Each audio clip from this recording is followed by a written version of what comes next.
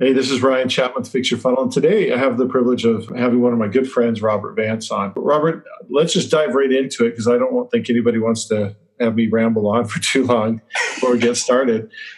How did you get into marketing automation? That's always a fascinating question to me because it's not. I mean, for those of the people that are in it or that maybe have been Infusionsoft users for a long time or something like that, it seems like everybody should know about it, but it's actually not very common. We kind of get used to the fact that we know about it. How did you learn about marketing automation? Well, I mean, for me, it started way back in like 2010. I was doing some stuff where I was selling high-end luxury real estate. And so I wanted to build a list. And then back then I got involved with a couple people and they recommended Infusionsoft. And it's like, okay, what's this Infusionsoft thing? And I started looking at it. And back then it was complicated. They didn't have Campaign Builder back then. So I got involved with it and started using it a little bit. And then I ended up closing that company and going back to corporate America and doing stuff with them. And then around 2012, I decided to do some more online marketing stuff. And I had used Infusionsoft in the past. And so I got Infusionsoft again. In hindsight, I wish I had kept my first app that I had back in 2010. Yeah, probably better pricing too. It was a lot better pricing and unlimited contacts, unlimited emails, and all that stuff. Yeah. So now I'm stuck with one that doesn't have the vanity URL, and those are minor things. But I mean, the thing I loved was the Campaign Builder made it so much easier to build out all these automations and getting people to flow through how I wanted them to go and use multiple touch points and stuff like that. And so that's kind of how I got back into marketing automation. So it was a long journey. I mean, I've been doing stuff off and on online since 1998. Oh, really? That's when I built my first website, back when I had to code my websites in Notepad on the Windows computer. Wow. Back before they had any of the fancy editors and WYSIWYG editors and WordPress and all that stuff. To be totally honest, I didn't even have to, I had to learn code by force. I don't know if you've ever heard that story, but that didn't happen for me until probably like 2005. Yeah. So, I had heard of some stuff online. I was always wondering, what are they doing? Looked interesting to me, but, didn't really get involved too much with online stuff until Yeah, so I've been online for a while, seeing all kinds of things. I mean, I still remember some of the old original search engines like AltaVista and all those other ones. I remember that kind of stuff. Well, now, okay, so you get started, you kind of come in, you come out, and then you get going. Now, today, you find yourself helping other business owners with marketing automation. Tell me a little bit about that transition. How did that end up happening? Well, so about 2014, my career in corporate America was kind of winding down. It was getting more and more of a pain in the neck to find clients that I enjoyed working with in corporate America. I just got so tired of the corporate structure where they treated their employees like dirt. The contractors were golden, and it just got really frustrating. So I decided to take what I learned from building my own online businesses and decided to start helping other businesses do it. And so I started off kind of doing a little bit with video marketing, and that kind of expanded to where I could get people to watch the videos and opt in, but then people weren't really doing much to follow up with those people after they got them opted in. It's like, there's got to be a better way. So that's kind of how the transition came to working with other local businesses and helping them do their email automation and email marketing behind the scenes. Interesting. Now, nowadays, I understand you do a lot more. You do quite a bit with Fix Your Funnel. Yeah, I do a lot with Fix Your Funnel. I really like helping people set up ways to maximize their webinars, setting up texting automation so that when you're trying to schedule an appointment, get people showing up on the appointment by texting them beforehand and giving them valuable content beforehand to get them to show up. And then you just hit three things. I know you also work with people who speak from stage. But let's back up and kind of deconstruct the webinar one. Okay. There's a lot of people that do sell by webinar, and I don't know that they realize how much money they're leaving on the table. Have you found that to be true? Yeah, I mean, it's amazing how much money people leave on the table by not implementing just a few simple things to increase their show up rate, or after they've had the webinar to even increase their sales. There's a couple simple tactics that you can use, and it's not really tactics, it's more strategy to sit there and get people to answer questions and ask you questions through text messaging to generate more sales and generate an additional conversation after the webinar is over that leads to more sales. Yeah, that's really interesting to me because I think about, I call it my $3 million mistake, which was just not asking one question to people who showed up and attended our 3-hour training. With my previous company before Fix Your Funnel, we had a training company, and we had a guy that we'd send all over the nation. 2-3 days a week, he was teaching 2 or sometimes just 1 training for 3 hours, and there would have to be 50, 100 people in the room, and 15 to 30% would buy. But what about that other 70%? They showed up, they sat down, they listened, and we didn't ask one question. So I figured at least $3 million was left on the table just because we didn't say, hey, why didn't you buy? And in the webinar world, we see the same thing happen. I mean, what's really tough in the webinar world, maybe we should start there, is I see a lot of people complaining about low show-up rates. What are you doing to help increase show-up rates? A lot of things with show-up rates is people are busy. They sign up, and if you have a long period of time between the time they sign up and the time that the webinar is, and you're not communicating with them during that time frame, getting them to know you a little bit better and build that rapport, they're not going to show up because they're just going to plain forget about it. You got to send them reminders, and not just one reminder an hour beforehand, because I can guarantee you if I sign up for a webinar and I don't get a reminder a day or two beforehand, I'm probably going to forget about it because something's going to book my calendar and I'm just going to plain forget. Yeah, I think that's something that a lot of people forget about, is the fact that life happens. Life goes on. It steamrolls a lot of things. And, I was talking to somebody recently. They're friends of mine. They are doing webinars. And I was talking about this concept of, the webinar, or getting people to attend the webinar. I don't want to focus on the webinar reminder so much, because to your point, that's where a lot of people focus is, okay, I got to do a reminder half an hour before. Right. And that's insufficient. And from my perspective, it's insufficient on multiple levels. For example, we all have problems. And if we see a webinar that looks like it's going to address our problem, that's when we get excited and we sign up for it. But my experience has been that the second we finish signing up, our excitement about attending that webinar tends to start to wane. Yeah, it goes down dramatically. But all of a sudden, everything else in life, starts coming back up because that moment has passed. And that almost seems like futile, like, oh, well, shoot, what's the point then? Maybe I should only have my webinar scheduled, 30 minutes before they start. And I don't think that's actually the solution, even though a lot of people have gone that way. The solution, from my perspective, is this, is you've got to set the hook, right? So if someone registers for a webinar, I would say it's like analogous to fishing, and they nibble on the hook. They're nibbling on the bait on the hook. Some people think, oh, well, that means that they've taken the whole bait and the hook is in, and so they're going to, just like reeling in the fish, they're going to show up to the webinar. But they don't. They don't set the hook. And what you said was really important, because what you said is, what I do is I help them to recognize they need to be in communication from the time of registration until the time of the event. That was a very simple way of putting a really complex process or concept, which is to set the hook, which means psychologically you got to get them excited about being there, because anything is important, right?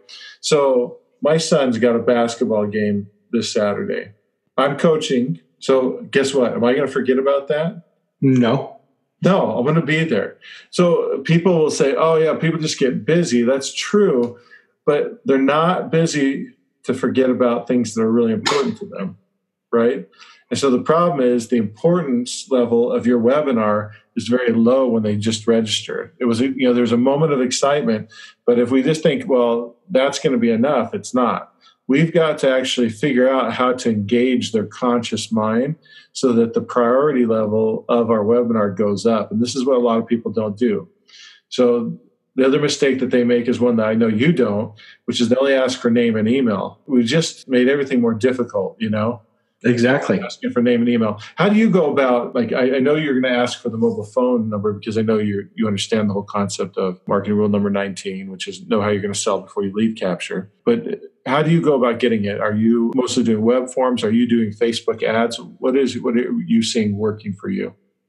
What I like is I love the Facebook ads. And what I'll do is just in the lead ad, I'll ask a simple question. Would you like me to send you the cheat sheet by text? That gives me their mobile phone number and it gives me permission to text them. So now instead of just email, that's interesting. You just do that in there very casually, but you use a cheat sheet at the time of registration. Yeah. Additional motivation for them to give you that information. You can use a cheat sheet, or a lot of people, I like the workbook concept. Yeah. So maybe it's got sentences with blanks in it and stuff? Or sentences with blanks, or the main idea and then space for them to take notes. So that way they can take notes in one spot. They print it out, they can take notes. That's fascinating, because one of the things that I would do when we had our live trainings, as hard as you think it is to get a webinar, someone to show up for a webinar, imagine trying to get them to show up to a hotel room with no money involved. Because this was a free training. And so they have to get in their car, drive across town, possibly spend 3 hours with you. I mean, that's quite a bit of work. But one of the things I realized... Yeah, it's a big investment, much bigger than a webinar, and yet the same concepts apply. So one of the things I figured out, and I didn't do the workbook, although that could have been good for us. I don't know. That's past, so I can't go back. But what I would tell them to do is print out their ticket, because I would make a little ticket with a fake barcode on it and have a number on it and all that. And that would be on the thank you page after they registered. And I'd say, print this out, put it on your desk, make sure you don't forget. Because I knew that emails and even calendar alerts, like I can't tell you how many times my watch buzzes and I miss it entirely because I get so focused when I'm working, right? Yeah, I ignore them half the time. If something's really important, I almost have to set an Alexa alarm, So what I have to do is I have to put an alarm there so I get an audible noise. Otherwise, I'll just miss it entirely. And so all those things, what you're trying to do is get out of the email inbox. That's why the text message is so effective. But in all honesty, printing out that workbook and putting it on your desk or put it on the fridge or somewhere where they're going to see it every day until then, having them do that is even more powerful than the text message in many ways. And what we're trying to really accomplish is not just be a nag and say, hey, you got to show up, but we want to engage their heart and mind into the idea that, hey, this is going to be really important for me. Yeah, you want that emotional involvement. Yeah. And that's where I think so many people miss the boat, is they don't think about the fact that, we're trying to actually get emotional engagement or involvement, like you said, in order for people to show up. So I love that idea of the workbook. Do you tell people to print it out when, like, right after they register and they get it? Sometimes I do. Most of the time, though, it's just here's the workbook, and then on one of the pages inside the workbook, I usually have printed out. I probably should put that in the message when it gets sent. Yeah, I found that people are actually pretty good about following instructions if they get clear instructions. Yeah.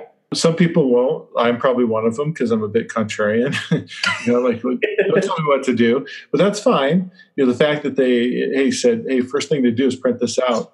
I think that you're going to get most of the people to do that. And for me, I always wanted to get something in their physical environment. That's why we did the send out cards integration that we used to have initially, was because what I wanted really bad was I wanted something physical in their environment that they couldn't ignore. Because I knew email, the competition back at that time wasn't as bad as it is now, but it was still tough. It's just ones and zeros on a device. And at that time, it was mostly desktop computers. So it's really easy to get away from it. Yeah. It's super competitive, even though it's on the smartphones for some people. It's just super competitive. So it's hard to get it actually seen. But all that being said, if I can get in the physical world, that's a way better way to get people to actually show up, because there's something nagging at them in a positive way, reminding them of the pain and the benefit that they're going after.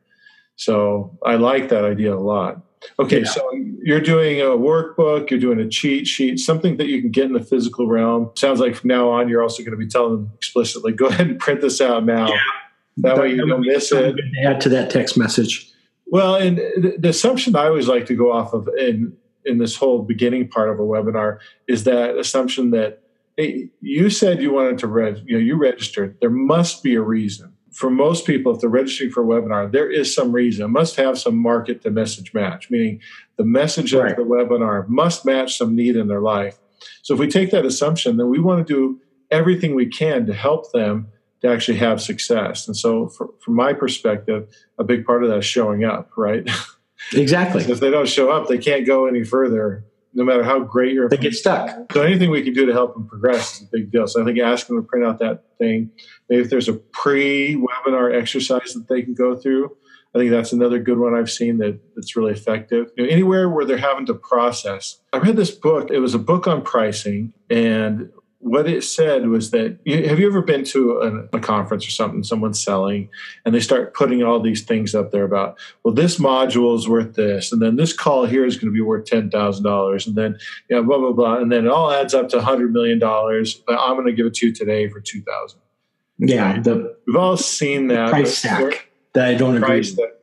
Well, the reason that frequently it's comes off as like a bad technique instead of something actually powerful is because there's no belief in the mind of the audience that any of those values anywhere remotely to real. It's just like he just pulled them out of his butt. There's no sense to it. Right. But if people actually had to process that number and they had to actually go, is that worth that? Then it actually sticks, is what the research has shown. And so the interesting part about this pre-webinar preparation is if you can get them to process something about their situation, it starts the whole thing. That starts the whole thing. So that is what sets stuff in the mind. And so if you did have some sort of exercise in the workbook that was a pre-webinar exercise, that is more likely to make them go, oh, okay, yes, this is it. This is important. This is what I want to see. So that's something to consider. I think all these things are things that people don't think about. They're just like, oh, I got to sell. So I'm going to do a webinar. I'm going to schedule it. And they don't think about all these pieces. Now, if you're just doing a one-off webinar, you're probably not going to go through all this trouble. But if you're doing a webinar that you do on a somewhat regular basis, then don't you agree that would be absolutely the best thing you could do is think about how do you prepare them to actually want to show up? Yeah. I mean, the more you can get them engaged and really feeling that pain and the potential benefit of that webinar, helping them get out of that pain, the better off you're going to be. Yeah, that was a super loaded question I asked you, by the way. I don't think you could have gone another direction. Okay, so that's getting them to actually show up.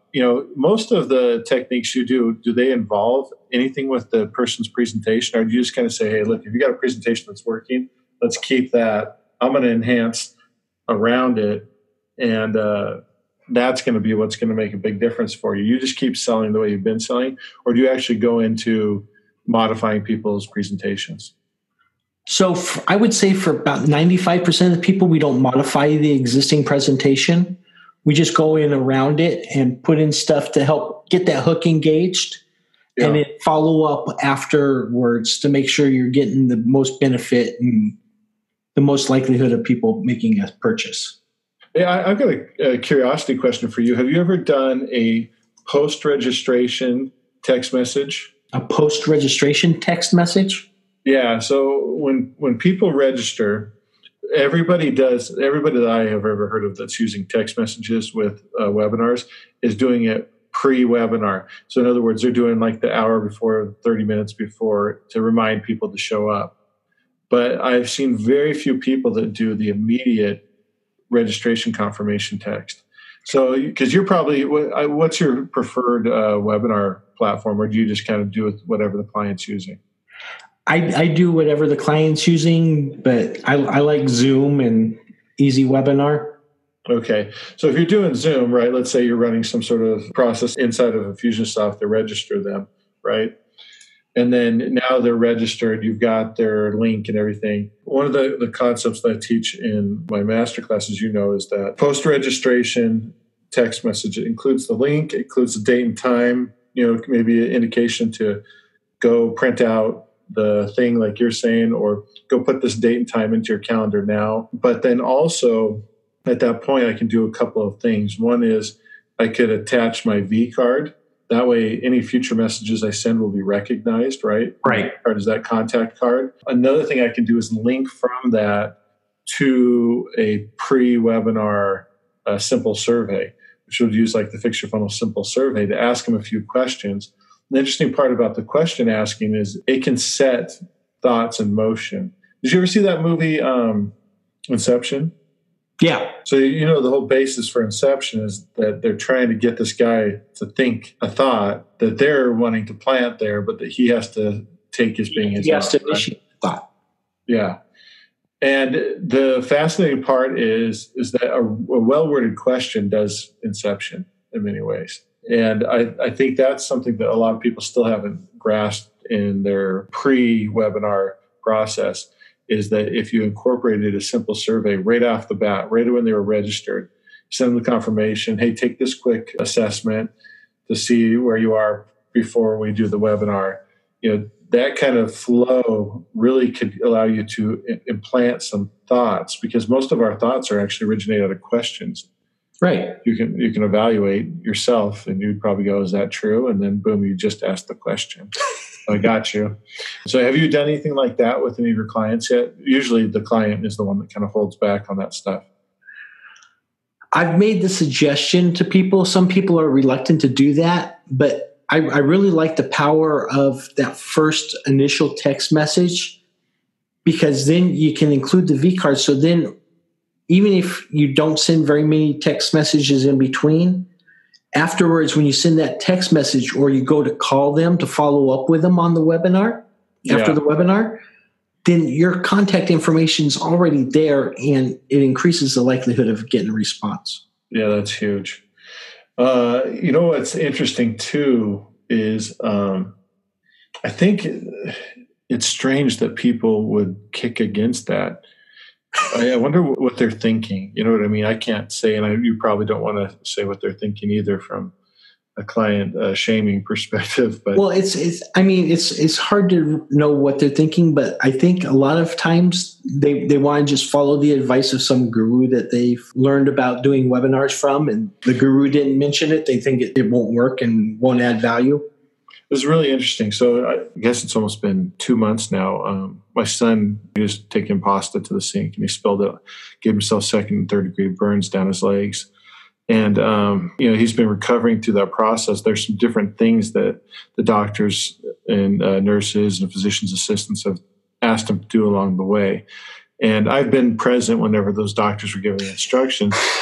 And sometimes those instructions are misunderstood by him. And so he'll read more into it than what they said. And as a result, he's very hesitant to do something. I'm like, it's okay, Josh, you can do that. And he'll be, no, I can't do that. The doctor said no. And I understand, because there's some trauma involved in there. But I think this is kind of similar to what happens with some people as they go and they get some advice from a guru. And hopefully people couldn't hear me sigh too loud when you said the guru thing. But the problem is I know too many gurus. And so, and I know them behind closed doors. And so what that means is that I know that often, and this is just a matter of necessity, they have to abbreviate and simplify advice. Because if they gave you all the caveats, you'd be like, that's too complex, I can't follow that, and you wouldn't follow it. So in order for them to be effective, so the more effective a guru is, the bigger, more well-known they are, the more they have to boil down their advice, which is fascinating. They got to kind of sugarcoat it. Yeah, because if they gave you the full truth, you'd be like, well, I'm not doing anything, man. Yeah. And so what's interesting is, this situation where you have business owners saying, well, the guru didn't say to do that, so I'm not going to do it, is kind of disappointing. And I wish what gurus would do is teach the principles. Because if you teach the principles, like what we've discussed in this podcast episode so far, is we talked about the need to set the hook emotionally, right? To get the person fully engaged. Well, if you understand that principle, then all these other approaches to implementing that then to make total sense, right? Because you're like, oh, okay. Well, if I want to set the hook, then anything I can do that engages them, at an emotional level. They introduce his thoughts into their head through questions. That's going to be super effective, and I'm going to want to figure out a way to do that, right? If I'm thinking marketing rule number 19, which I wish more gurus would actually understand, but they don't, then they would go, oh, I need to be able to sell. So when I lead capture, I got to be thinking about how I'm going to sell at that point. So I'm going to ask for the cell phone number. I'm going to ask some questions. I'm not going to be afraid to engage with them. And, one of the things too, Robert, that I've seen, I'm curious to get your read on this, is if you're having huge webinars, right? So we have some Fix Your Funnel users that will have 2, 3, 4,000 people show up to a webinar on a daily basis or something like that, or they just have a ton of people. Maybe it's even 500. When you have those kind of numbers, it makes it very difficult for you to be able to engage with those people pre-webinar. In that case, you kind of want to filter. You don't want to be taking a whole lot of questions pre-webinar. You kind of want to let the people qualify themselves by actually showing up, sticking around for most, if not the whole webinar, and then you engage with those folks, right? Right. Kind of filtered out. But if you're running a smaller webinar where your numbers are much smaller, it makes a ton of sense to engage with the prospects pre-webinar, because that, again, builds rapport and trust and makes it so that the priority to show up gets higher. Now, you don't want to satiate the need, but the concept is this, and I'm curious to hear your thoughts on it, is to ask an open-ended question in your registration confirmation text message. And something to the effect of, what are you hoping to get out of this webinar? Right. So you basically want to open a loop and then close it in the webinar. Exactly. And so you're creating that anticipation. But the other thing it does for you as the person who's giving the webinar is it lets you know what people actually care about, which really helps when you're trying to sell. Exactly. And I mean, especially with the smaller webinars, it gives you a chance to kind of address those questions as you're going through the webinar. When you get closer to the end of the webinar where you're about to make your pitch, then you can address those questions that they have and increase the likelihood of getting a sale out of it. Well, and the interesting part, I know that because I'm always thinking, okay, what would people say to conflict that, and how can we address that? And the place where someone might argue against that is say, well, hey, I asked questions during my webinar already, and so I get questions there. But I would argue that there's a different sentiment going on during the webinar than there is before the webinar at the time of registration. Not only that, but during the webinar, you're usually so busy trying to focus and make sure you don't lose your place and lose your train of thought that most of the time, most of the questions don't get answered. And I would even argue that I think you won't get all the same questions. I think you'll get more questions when you ask before. Because you're at the moment of, oh yeah, this is what I really want to know. This is what I really want to get. And sometimes that can be a reflection of your bullet points on the registration page, right? Or in your invitation. And that's fine, because if you are getting that reflection, then that tells you, okay, I do actually know what the market's concerned about. But sometimes you'll learn something new, and that data is actually super valuable. In addition to engaging them, it can really help you to maybe refine your targeting. Yeah, refine your targeting, refine your message, and exactly everything, and then even your presentation. If you're seeing trends, right? I wouldn't do it for every single question that comes in, but I would. No, but if you see a majority of the people asking that same question, then yeah, it's definitely something to take into consideration. So yeah, okay. So now I think we've beat before the webinar to death. I don't know that there's much else that you could do that would really be fantastic before the webinar beyond what we've talked about. I mean, you kind of laid out at the very beginning, we kind of glazed over it. So for the sake of clarity, I want to point out what you put out earlier, which is the fact that you're going to do this and just kind of drip it out over time between when they register and when they actually show up. In our case, we would start inviting people 2 weeks before our live event. And depending on if they registered 2 weeks before or the day before, they were getting different information, right? Which is easy with Infusionsoft, especially for someone like you that really understands how it works. Okay, so that's before the webinar. Well, I'm going to leave during the webinar completely alone, because I feel like the person has been selling at all. Often I don't want to tweak or mess with the thing that's working, right? So if they've been selling at all and they're kind of happy with that, I think you probably, like you said 95% of the time you don't touch the webinar. So it's probably the same philosophy there for you. Exactly. I mean, if it's working and they're getting sales, then we just want to crank up and increase the likelihood of the people attending and the number of people going out the back end. Yeah, I wanted to move on, but I don't think we can move on without stating again how critical it is to prepare people for the webinar. People often think the webinar is going to do the preparation for the sell, but everything you do before the webinar is preparing for the webinar. You want to prime their minds to be ready to receive what you're going to give during that webinar. And all the stuff you do before is so critical. And I think too many people overlook it. They're going to get, okay, I'll do a registration confirmation, maybe drip a couple of emails on them and then a reminder. That's probably a bulk of the webinars. That's what's so sad, I think, for me, is that there's not more people working with someone like you that understands all this jazz that needs to happen before in order to make them more effective. I mean, frankly, it's like grabbing the pinball machine and tilting it, right? You're changing all of the things in your favor, and so many people don't do it. They just walk into the thing with both hands tied behind their back, and they'll take whatever they can get in their mouth, right? And sometimes they're even both hands behind their back and blindfolded. Yeah. And it's so sad because they could put everything in their favor just by doing a few of these just relatively quick things that can be added. Because Robert, for you come in and you look at their existing webinar, their existing process. It's not like you're having to reinvent the wheel. You've done this so many times. You know exactly what to look for, right? Yeah, it's just a matter of basically bolting on some additional tools in the front and the back. And see, you say it and it sounds so simple, but I think what people don't realize, it's like my car, right? I've got a mechanic. He's like a race car mechanic I take my cars to. And I have no clue what's going on in the engine. I know you put gas in it and you can put some oil in it, but usually have somebody else change that. I have no clue what's going on with that vehicle. And if it ever broke down on the side of the road, I'm toast unless somebody comes and picks it up, right? Yeah. And I'm fine with that. But for him, it's easy. He's like, oh, no big deal. I don't even understand what he's saying. But he's telling me everything he fixed. That you're the same way for this webinar stuff. Is for you, it's so natural. You don't even have to think about it. But for many people, it's kind of intimidating. Yeah. That's probably why they end up doing the simple stuff and leave all the odds against them. Okay, so you've done that. What do you do post-webinar that's so special? I like to engage people after the webinar with a text message, especially the people that didn't buy, and asking them why they bought. Do you have any questions? You know what I call them? I call them shoulda-bots. Yeah, because they stayed through the entire webinar. Yeah. So obviously they're interested in what you're talking about. They should have bought.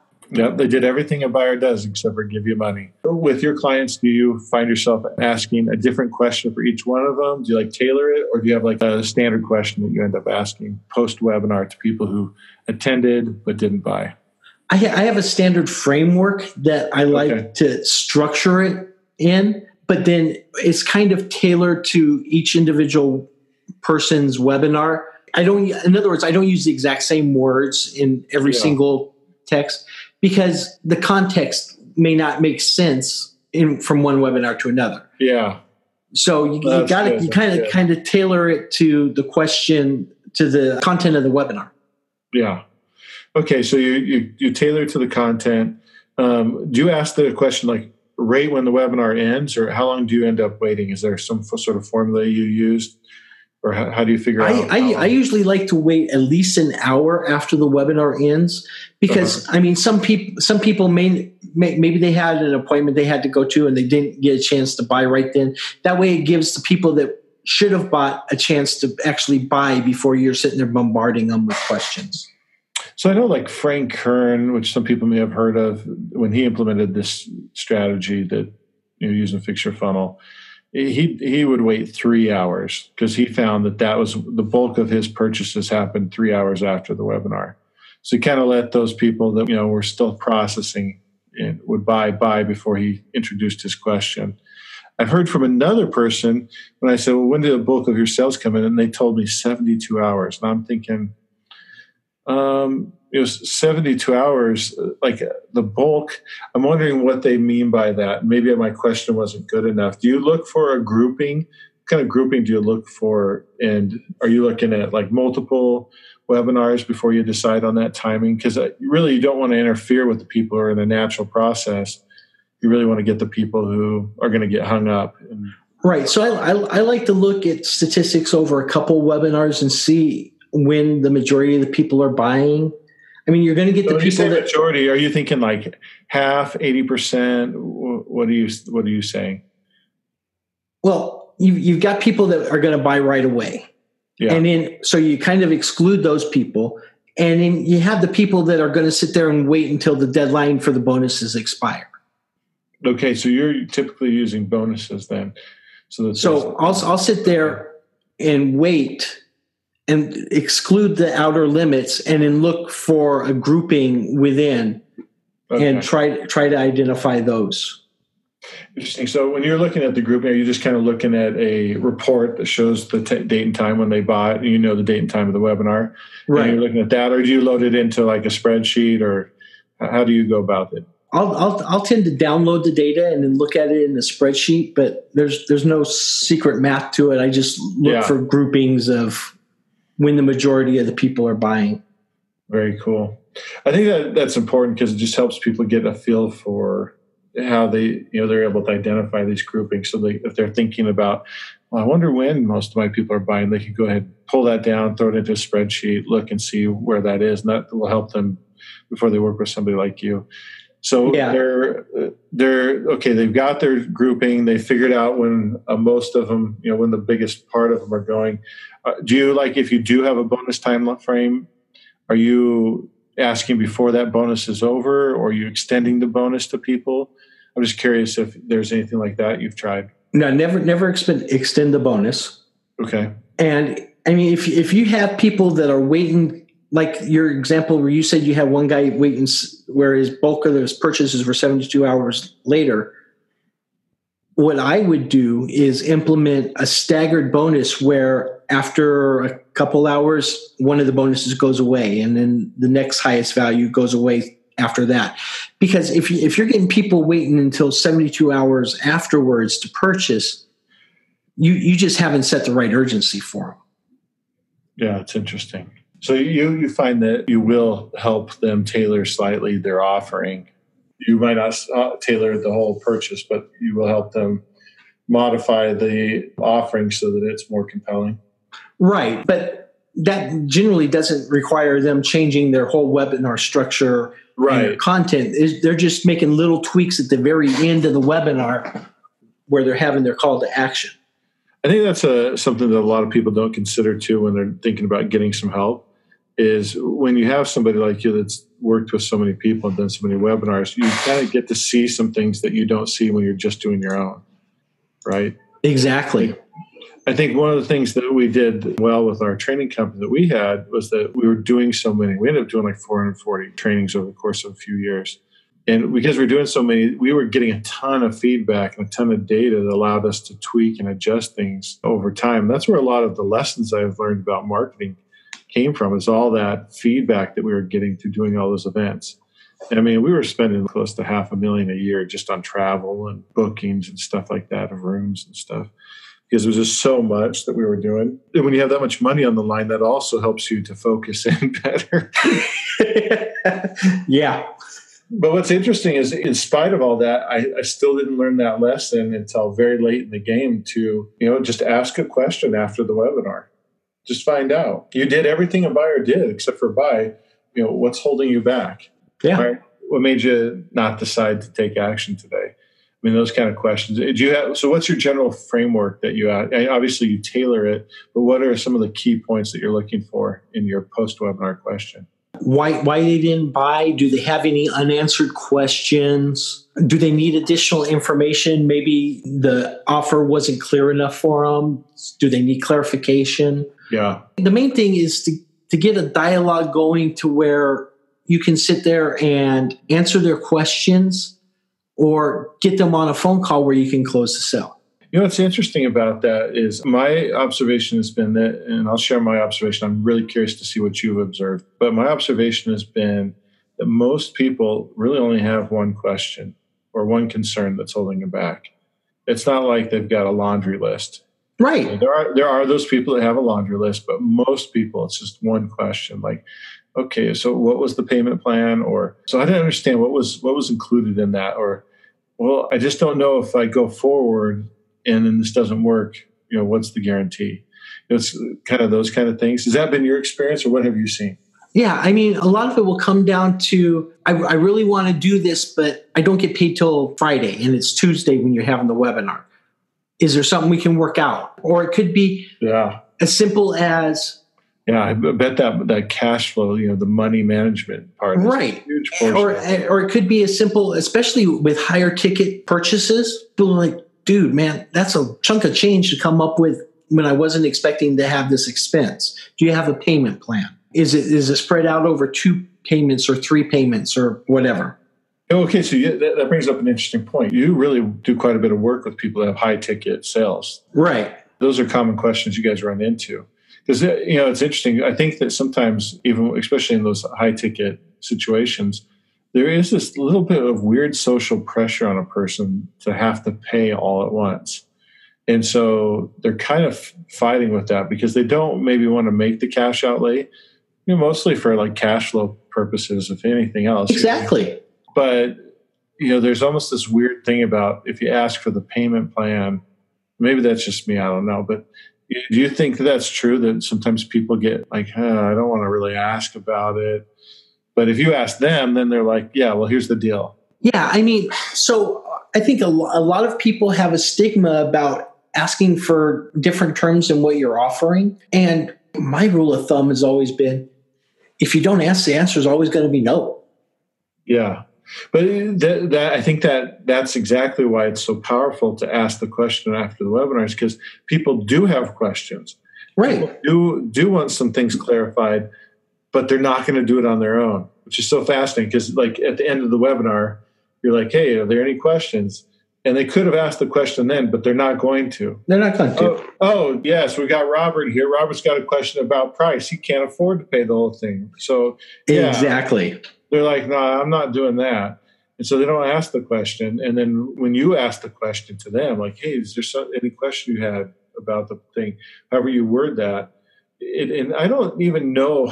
I know that wording is important, but I'm not sure how compared to, like, I think you get 90% of the benefit just out of asking the question of, do you have any questions? Do you have any concerns? Like, if you got it really right, maybe you get an extra 10% of result out of it. But I think a bulk of your outcome comes from just asking, just opening the door for them to be able, creating that space for them to be able to express whatever is holding them back. Because obviously, if they got on the webinar, they jumped over all those hurdles to get that life was throwing at them to get there. They stayed for the whole time, which means sometimes fending off people and demands from other things. And then they saw the offer and they didn't buy it. There's got to be some reason they stuck around that long. So let's not let that become an issue that prevents them from buying. The interesting part I saw with, like, I know Frank Kern shared with us that he had double the sales. So he got an extra $1 million in sales the first year. It wasn't even the first year, it was like 8 months that he implemented this strategy. And from what I heard, I didn't hear this directly from him, it was from somebody else that works with them. He was super angry about it. Which I was like, why is he angry? And he was angry because he left so much money on the table, because for years he'd been doing all these webinars, doing all these sales events, and didn't do this one thing. And I won't say it.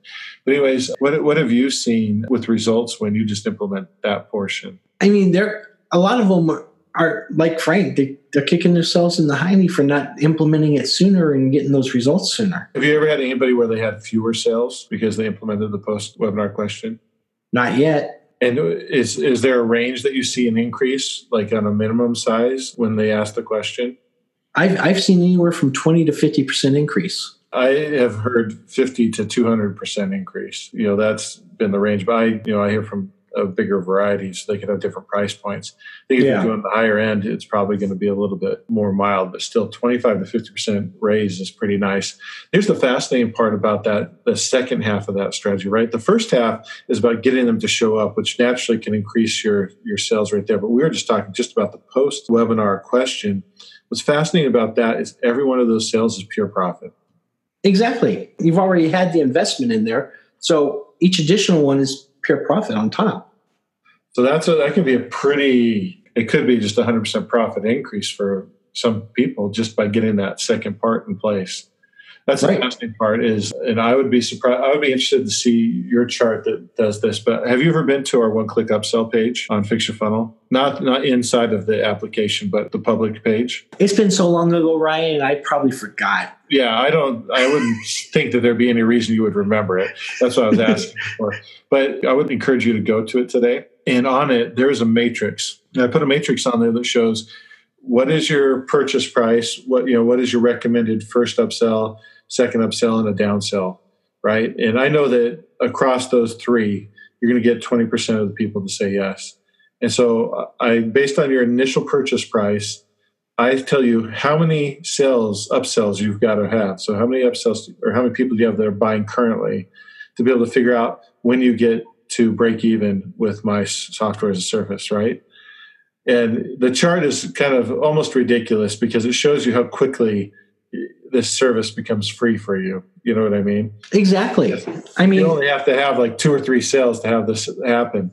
So I would be interested in seeing for you, what does your matrix look like for people that are selling at a 500, 1,000, a 2,000, a 5,000 price point using the low end, right? Because I always like to use the low number. 20% is the average when it comes to upsells. If you're lower than that, you probably have something wrong with your offer. If you're higher than that, your price is too low. But 20% is like the average across the board. I would be interested to see what your matrix would look like for your clients so people could go, oh, wow, this is kind of a no-brainer for me to have Robert just set this up because one, he knows exactly what he's doing, so he can't screw it up. And then two, I'm going to be making money off this by the end of the first or second webinar, depending on what my price point is. Exactly. Well, this has been a really interesting conversation, Robert. I really appreciate you being on here. I know there's some other stuff that you do and we didn't get to cover. Maybe we can have you back another time and talk about your work with people from the stage and some of those other things. But any closing remarks that you have to people that find themselves selling by webinar? Feel free to reach out. If you go to my website, nitrogomarketing.com, there's a little button that says text webinar to a number. You do that and we can set up a consultation and help you out. So what is it called? nitrogomarketing.com. Great. Yeah, Robert, it's been a pleasure. I've known Robert for a long time. I think I must have met you before you went full-time into doing what you're doing today when you're still in the corporate gigs at Icons over the year. One of the things I've really appreciated about Robert is he's a straight-up guy. Whatever he tells you, that's what he's going to do. And it's been a pleasure knowing you. I really appreciate you coming on today. Thanks, Ryan.